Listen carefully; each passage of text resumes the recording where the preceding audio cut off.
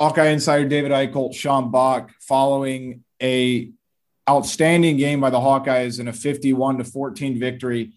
Decisive might be underselling it, Sean. I think Iowa was nearly flawless on a lot of fronts, obviously a couple dumb penalties, but I think there's a clear distinction that Spencer Petras can be the guy after what he showed tonight. We could probably take this, 1,000 different directions. So let's just start with our quick takes. Let's just go back and forth and see where this takes us. But what a national statement for Iowa on Friday night. Yeah, that was something else. And, a lot of people coming into this game, Maryland fans especially, were considering this like one of the bigger games in Maryland program history, especially in the Mike Locksley era, because, we talk about the guys they recruited. Obviously, they had a great 4-0 start, but, a lot like more of the talk was about Maryland. And, you saw from a national perspective too. I mean, look at what the CBS guys did. They picked, I think it was 5 out of the 7 people, 5 out of the 7 experts on CBS Sports picked Maryland to win this game. And not just to cover the spread, they picked them straight up to win. And there were only 2 that didn't. And when I read that, I was like, whoa, like, okay, like, maybe Maryland, like, a solid team on paper from what they did, but it's like, who'd they really do it against? And, they haven't really played a team like Iowa yet this year. And, Iowa started out a little slow. I thought the offense definitely was in a groove early on. I thought that first drive, while it didn't result in a touchdown, was a really good drive. The defense looked a little spotty on that second defensive drive. But, outside of that, after that, it was just complete, utter domination. As we've said all along, that the defense is the best offense. While the defense was able to make those turnovers and put Iowa in good positions to score, I thought the offense played probably its most complete game of the season. And Spencer Petras, for sure, was a big part of that. I think this is his best game as a Hawkeye. We talked about the Illinois and Wisconsin game last year, and the first 4 games of this year were pretty solid for him. But this game especially, I think, could be not just the turning point. I don't want to say turning point, but I think this makes people feel a lot better about him going into conference play. No doubt. And I think everybody needs to give Spencer a lot of credit. I mean, I don't know what more you could have asked of him. And on top of this too, Sean, I did my quick hits, my column post game, had it posted. I put the star of the game. I picked 2. I couldn't pick 1. I put Spencer and I put Brian Ferentz. I thought this was one of Brian Ferentz's best play calling days of his Iowa career. The game plan was, I thought, absolutely outstanding, whether it be using Arlen Bruce, the true freshman, who really was a big part of the offense today, 6 receptions, got his first career touchdown, played with a little bit of swagger too. I mean, what him and Keegan Johnson have done early on, while it's not gaudy stat-wise, it's very impressive for an Iowa receiver to do that. And I think obviously they got big futures. I love the play action rollout bootlegs with Spencer Petras and Sam Laporta. I think we saw at least 3, maybe 4 first downs just off those alone. Tyler Goodson had that 67-yarder. Just from a play concept perspective at the right time, there were so many good calls from Brian Ferentz today. And if he can keep that up consistently, I mean, that's what you need to see out this Iowa team going forward. And Spencer Petras, 21-30. And at least 3 of those were drops, by the way. I mean, I thought there was one, Tyrone Tracy, right in the numbers. I thought the downfield one he had, Nico Reganey, should have been caught. And then Charlie Jones had that tremendous catch as well. But Spencer Petras, 3 touchdowns through the air, 0 interceptions, 259 yards. Also had 2 touchdowns on the ground. He's the first Iowa quarterback since Brad Banks to have multiple passing touchdowns and multiple rushing touchdowns in the same game. So I think given what Petras did and given what we saw Alex Padilla do, I don't really want to hear any more of that bench Petras talk. I didn't want to hear it before, but now I think fans saw at least some sort of solidified proof that Petras can be the guy. And I thought his accuracy when given a clean pocket was such a good thing. And I think we need to talk about this. We'll flip to the insane defensive performance here in a second, Sean, but Iowa's offensive line, what a bounce back performance they had. This Maryland defensive front was highly touted coming into this game. But Iowa's O-line, I thought, really, really played a solid game. And Petras had a lot of clean looks throughout the night. And again, when he's been given that, he makes defenses pay. And that's exactly what he did.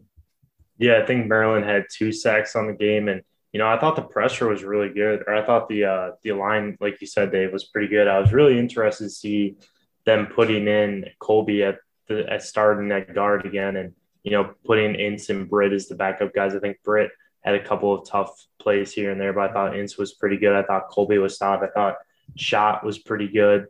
Yeah, I thought the offensive line was solid. And, we talked about it coming into this game, too, that the tackle positions are really important. I thought Nick DeYoung had a really solid game. I know they mentioned him on the broadcast a couple times. Mason Richmond, had a couple plays that might have been blown up, but, for the most part, I thought he was pretty good. So, and even Luke Lachey as well, Yeah. his blocking downfield, the one clip that he had Yep. that, was really impressive. They put together a really complete game today. And, we were really worried, and I know a lot of other people were really worried about the Maryland pass rush coming into this game, but, Iowa was able to stifle them and really set the tone. I'm not ready to be sold on the offensive line yet, but I thought this was a really good step in the right direction. I mean, we talk about consistency and confidence is the two biggest things we need to see from the Iowa offensive line. Again, consistency. We need to see that going forward and into next week against Penn State. And I mean, Lord knows, Sean, we might honestly have to have 2 podcasts next week with our Penn State guys as well, just because I think there's going to be so much to dissect about what's going to happen. But let's go to the flip side here, Sean. Iowa's defense. I mean, some people are really freaked out when Tagovailoa led them to that touchdown drive in the first quarter after Iowa put up the field goal. But, I really don't know when people are going to learn about Phil Parker's defense. They thrive at making adjustments. Yes, I think the injury of Dante Demas Jr., by the way, don't look it up. Gruesome injury. My prayers out to him because it was very gory. It was just brutal. Leading receiver in the Big Ten entering this game. But Iowa's defense, Sean, 6 interceptions by 6 different guys, including the backup Quinn Schulte, Kayvon Merriweather guy in there. I don't know if that's his first career pick. I think it is. Dane Belton had a great interception as well. Riley Moss. And my big key, Sean, I said this I can't remember if I said it on this podcast or on a couple of radio shows or whatnot. Last year, when Tagovailoa got in trouble in the first quarter, he absolutely shut down after an early mistake. This was the first game where he made an early mistake. And you could just see it after that. I think maybe not after the first interception, but that second interception, he just looked defeated on the sideline. He didn't look confident. I think it was pretty much an overnight for him when that starts. And I'll say this, Iowa in their first 5 games has benched 4 of the starting quarterbacks of the opposing team. And I would argue that the one quarterback they didn't was probably the worst one of the 5 so far. So incredibly impressive night for Iowa's secondary. It really doesn't get any better than that. Yeah, and you talk about those quarterbacks too. It's not like, they're no slouches. The Power 5 quarterbacks, Michael Penix Jr. was touted as one of the best quarterbacks in the Big Ten coming in this year. Brock Purdy, the same in the Big 12, depending on who you ask. And, Taulia Tagovailoa, had probably one of the better 4-game starts this season than any quarterback in FBS. And, now he's what was that stat that you retweeted again? Was it like, he has the most, or he had one of the least interceptions. Oh, was it the 105 teams? Yeah. Yeah, it was. I got to give credit to Jason Starrett of The Athletic. He said when Friday's game started, 105 FBS players had more interceptions than Tagovailoa. With 12:20 left in the fourth quarter, no FBS player had more interceptions than Tagovailoa. That's ridiculous. And you could just see, as the game went on, too, Taulia's a really emotional player. And the guy and the broadcasters were talking about it constantly, how he wears his emotions on his sleeve and whatnot. But you could just see his body language, just be absolutely depleted. And, on the Maryland sideline, too, just as the game went on, it's what are we going to do? How are we going to stop these guys? And, a lot of the national people, too, bring up the luck factor when it comes to defense and interceptions.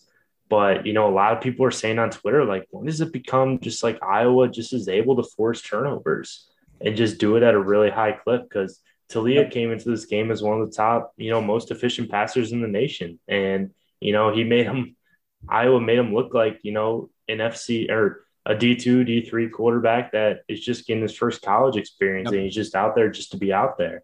So really just a solid performance up and down. Looking back on that first drive too, with, Iowa's been prone to give up a couple big plays within the zone and the soft spots of the zone. But once Iowa was able to, game plan and adjust, and Maryland tried to maybe get a little too risky with some of their passes, Iowa was able to take advantage and, get those turnovers. And that's all you can ask for. I think, like you said, I think people do recognize Iowa's ability to force turnovers. But like you said, I agree again. I know we got in this discussion a couple weeks ago, but they talk about the luck aspect of it. Luck only comes when you're prepared for everything and anything. That's exactly what this Iowa defense is. It's a Phil Parker specialty. I got to give a hat tip off to 24/7 Sports' Brandon Marcello, who wrote a column this week about the top coordinators in college football and 5 guys who've been, pretty disappointed. And I think that, let me find the exact quote here because I really liked what he said.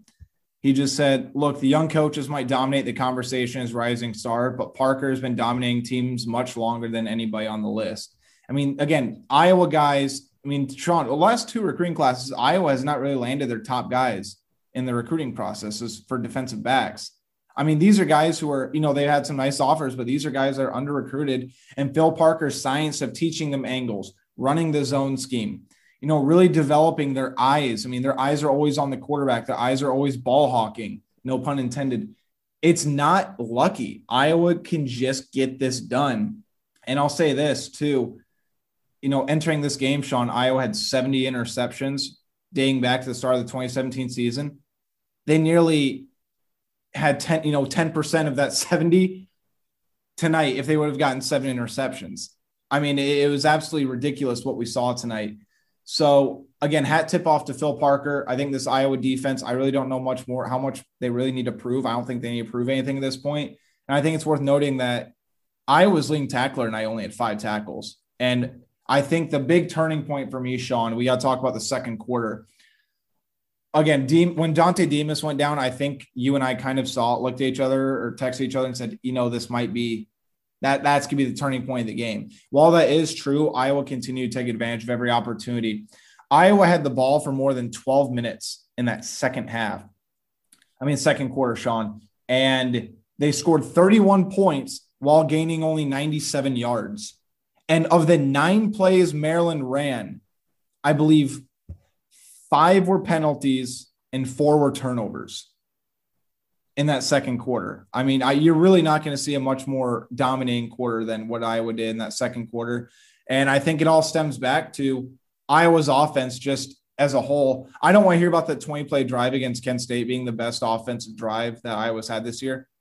A couple of their first half drives I thought were absolutely phenomenal. No negative plays, no real bad impact plays, just constantly moving the chain and constantly showing and doing different things. Yeah, there was you hit on the head too with the offense. Even Arlen Bruce having a big game. I thought him being out there in the last 2 weeks too has just been really huge to see the confidence of these younger guys grow and, just establish more weapons. And, I was really intrigued to see how Iowa started out the game because they were throwing the ball nonstop. I think the first 2 drives, I think maybe the first 7 or 8 plays were all pass plays. And, when do you really see that? So it was kind of cool to see just the different looks, the different sorts of, ways of going about it and, potentially keep Maryland on their toes and, maybe throw them off a little bit. And now I'm very intrigued to see how that goes in the next week too. I think that's going to be really fascinating against Penn State. I think, it's kind of funny that from this aspect of Sean to go to special teams. This was one of the only games where Tory Taylor's family could have watched him play live. And Tory Taylor really didn't have to do anything tonight. Because remember, his family's over in Australia. So it's just kind of a funny thing there. Terry Roberts, I think he's proved that he's going to be more than a special teams player, but he's also a guy where you talk about he's exactly what you want in special teams. The way he flies down the field on kickoffs and on punt returns and what he makes happen. I would argue he's probably the best cover special teams player in the country. I've never seen a guy do what he has done on a consistent basis. Caleb Shudak knocks in three field goals. And I think Shudak, for as much as people, Keith Duncan was phenomenal, Sean. I think there's no 2 ways about that. And Kirk's always maintained the fact, Shudak's very close to Keith. Like we're feeling good about both guys. I think Caleb Shudak continues to show that, he might have been hand in hand right next to Keith Duncan. So it was a really all around solid performance. Again, I think it was Iowa's most well-coached game of the year. I think it was their best game plan of the year. And I think Spencer Petras turned a lot of heads, maybe not just in the Iowa fan base, but the Big Ten Conference tonight. And I'll say this too about Tyler Goodson. Yeah, you would have liked to see the running game get going a little bit more, but there are a couple positives to take away from Ivory Kelly Martin. I mean, that's a huge bounce back game for him. Not fumbling the ball. He had a 27-yard run that he shook off a few tackles, nearly got it in the end zone. And I think he ended with, let me pull up my stats here again, ended with 62 yards on 8 carries, averaging 8 yards a carry. You love seeing that out of him. And I think really getting Tyler Goodson going in the receiving game as well. I mean, remember that his first catch they had, not the 67-yarder, but the other one, that was an NFL caliber catch. That was a very difficult catch, found a way to make it work, continue to move the chains. And I think, you find a way to get the ball to your playmakers in space. And that's exactly what Iowa did tonight. I loved seeing them use Arlen Bruce a little bit more. I was very curious if they were going to use the Wildcat because of how much people have been talking about that. I think he'll make an appearance next week against Penn State. But I think I like what you said too, Sean. Iowa broke tendencies. It wasn't the typical Iowa football team. They went out, they threw the ball. And I think for the first time, Sean, all season and maybe a long time, they trusted Spencer Petras's arm to get the job done. And with a clean pocket, he showed exactly why, not that they should be a pass attack offense or pass first offense, but they don't have to hesitate putting the ball in Spencer Petras's hands and letting him go do what he wants to do.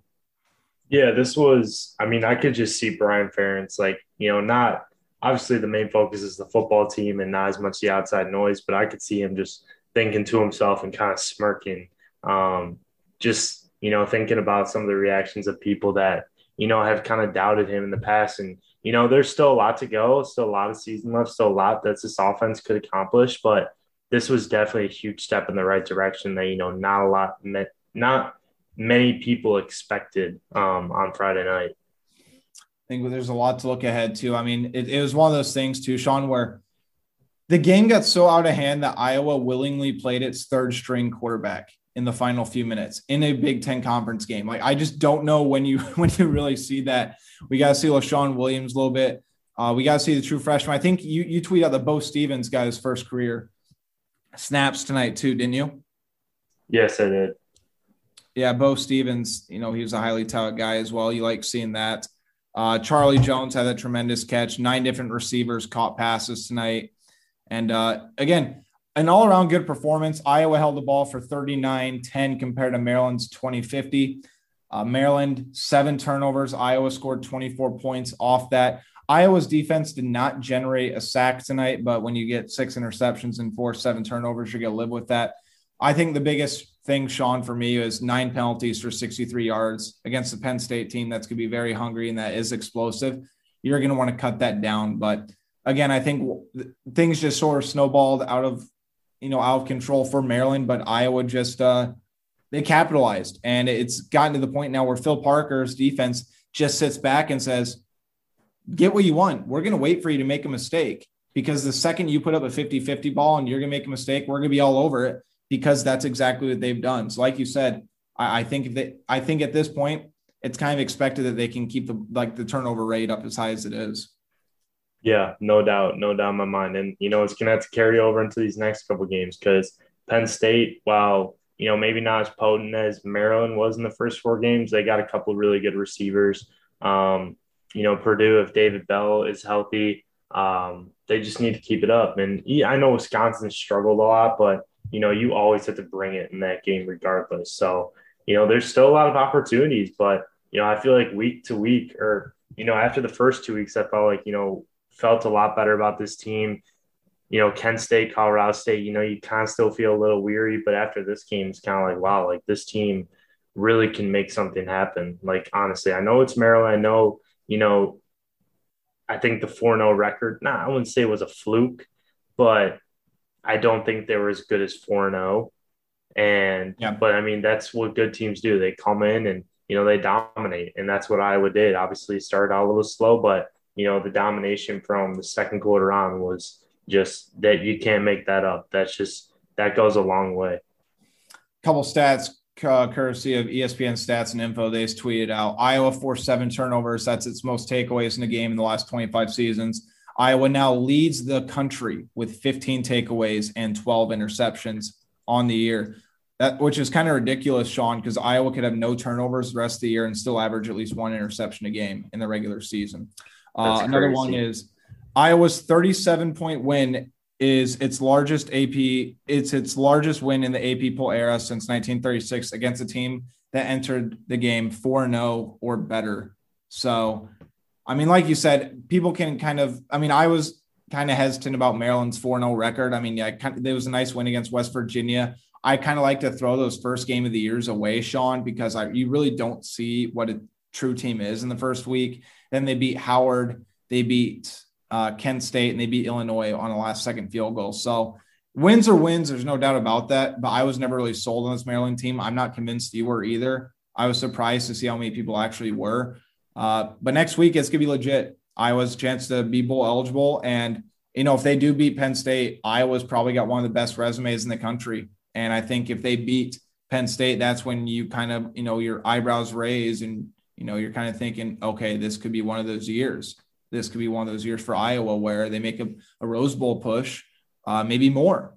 Obviously, the game against Wisconsin will be a bloodbath. Nebraska, I actually think, is playing pretty decent football right now, especially on defense, what they've been able to do. So I guess, Sean, any final takeaways? I mean, it was just an all-around dominating performance for Iowa. I think after the sluggish game against Colorado State, I think the Colorado State game basically served as a wake-up call that they were not going to overlook Maryland. Yeah, and I think not this game, but I think if Iowa gets the win against Penn State next week, I think you can really consider Iowa to be a top 4. I think they're really in the conversation of being a top 3, top 4 team in the country. Am I wrong on that? No, and I think I think the thing about Iowa too is their defense continues to be consistent, but you see the offense kind of steadily climbing. Like the second half against Colorado State, I think we really saw flashes of what the passing offense can do. But then it raised the question, okay, can they do that in the Big Ten? Will that carry over? And I loved Brian Ferentz coming out extremely aggressive. Again, they didn't get any points on that first drive, like you said.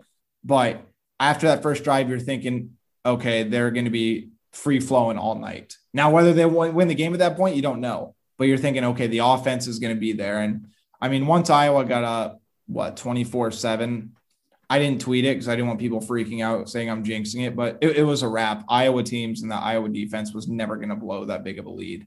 But I agree with you. I think if Iowa beats Penn State, I think they have to move into discussion with Georgia. And now I'm not going to put them in Alabama tier. I'm not saying they're that, but I'm saying as far as the rankings go, they need to move up to probably number 3 in the country. Yeah, no, I agree with you 100%. So we'll have plenty of post-game content up at HawkeyeInsider.com. I already have our game recap up. This could be up shortly.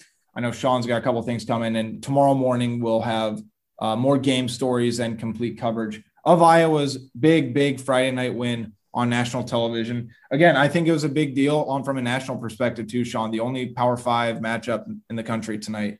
But we'll be back in a couple of days. It's going to be an absolutely loaded week with Penn State on deck. If Penn State takes care of Indiana tomorrow, there's going to be a top 5 matchup in Iowa City, Iowa.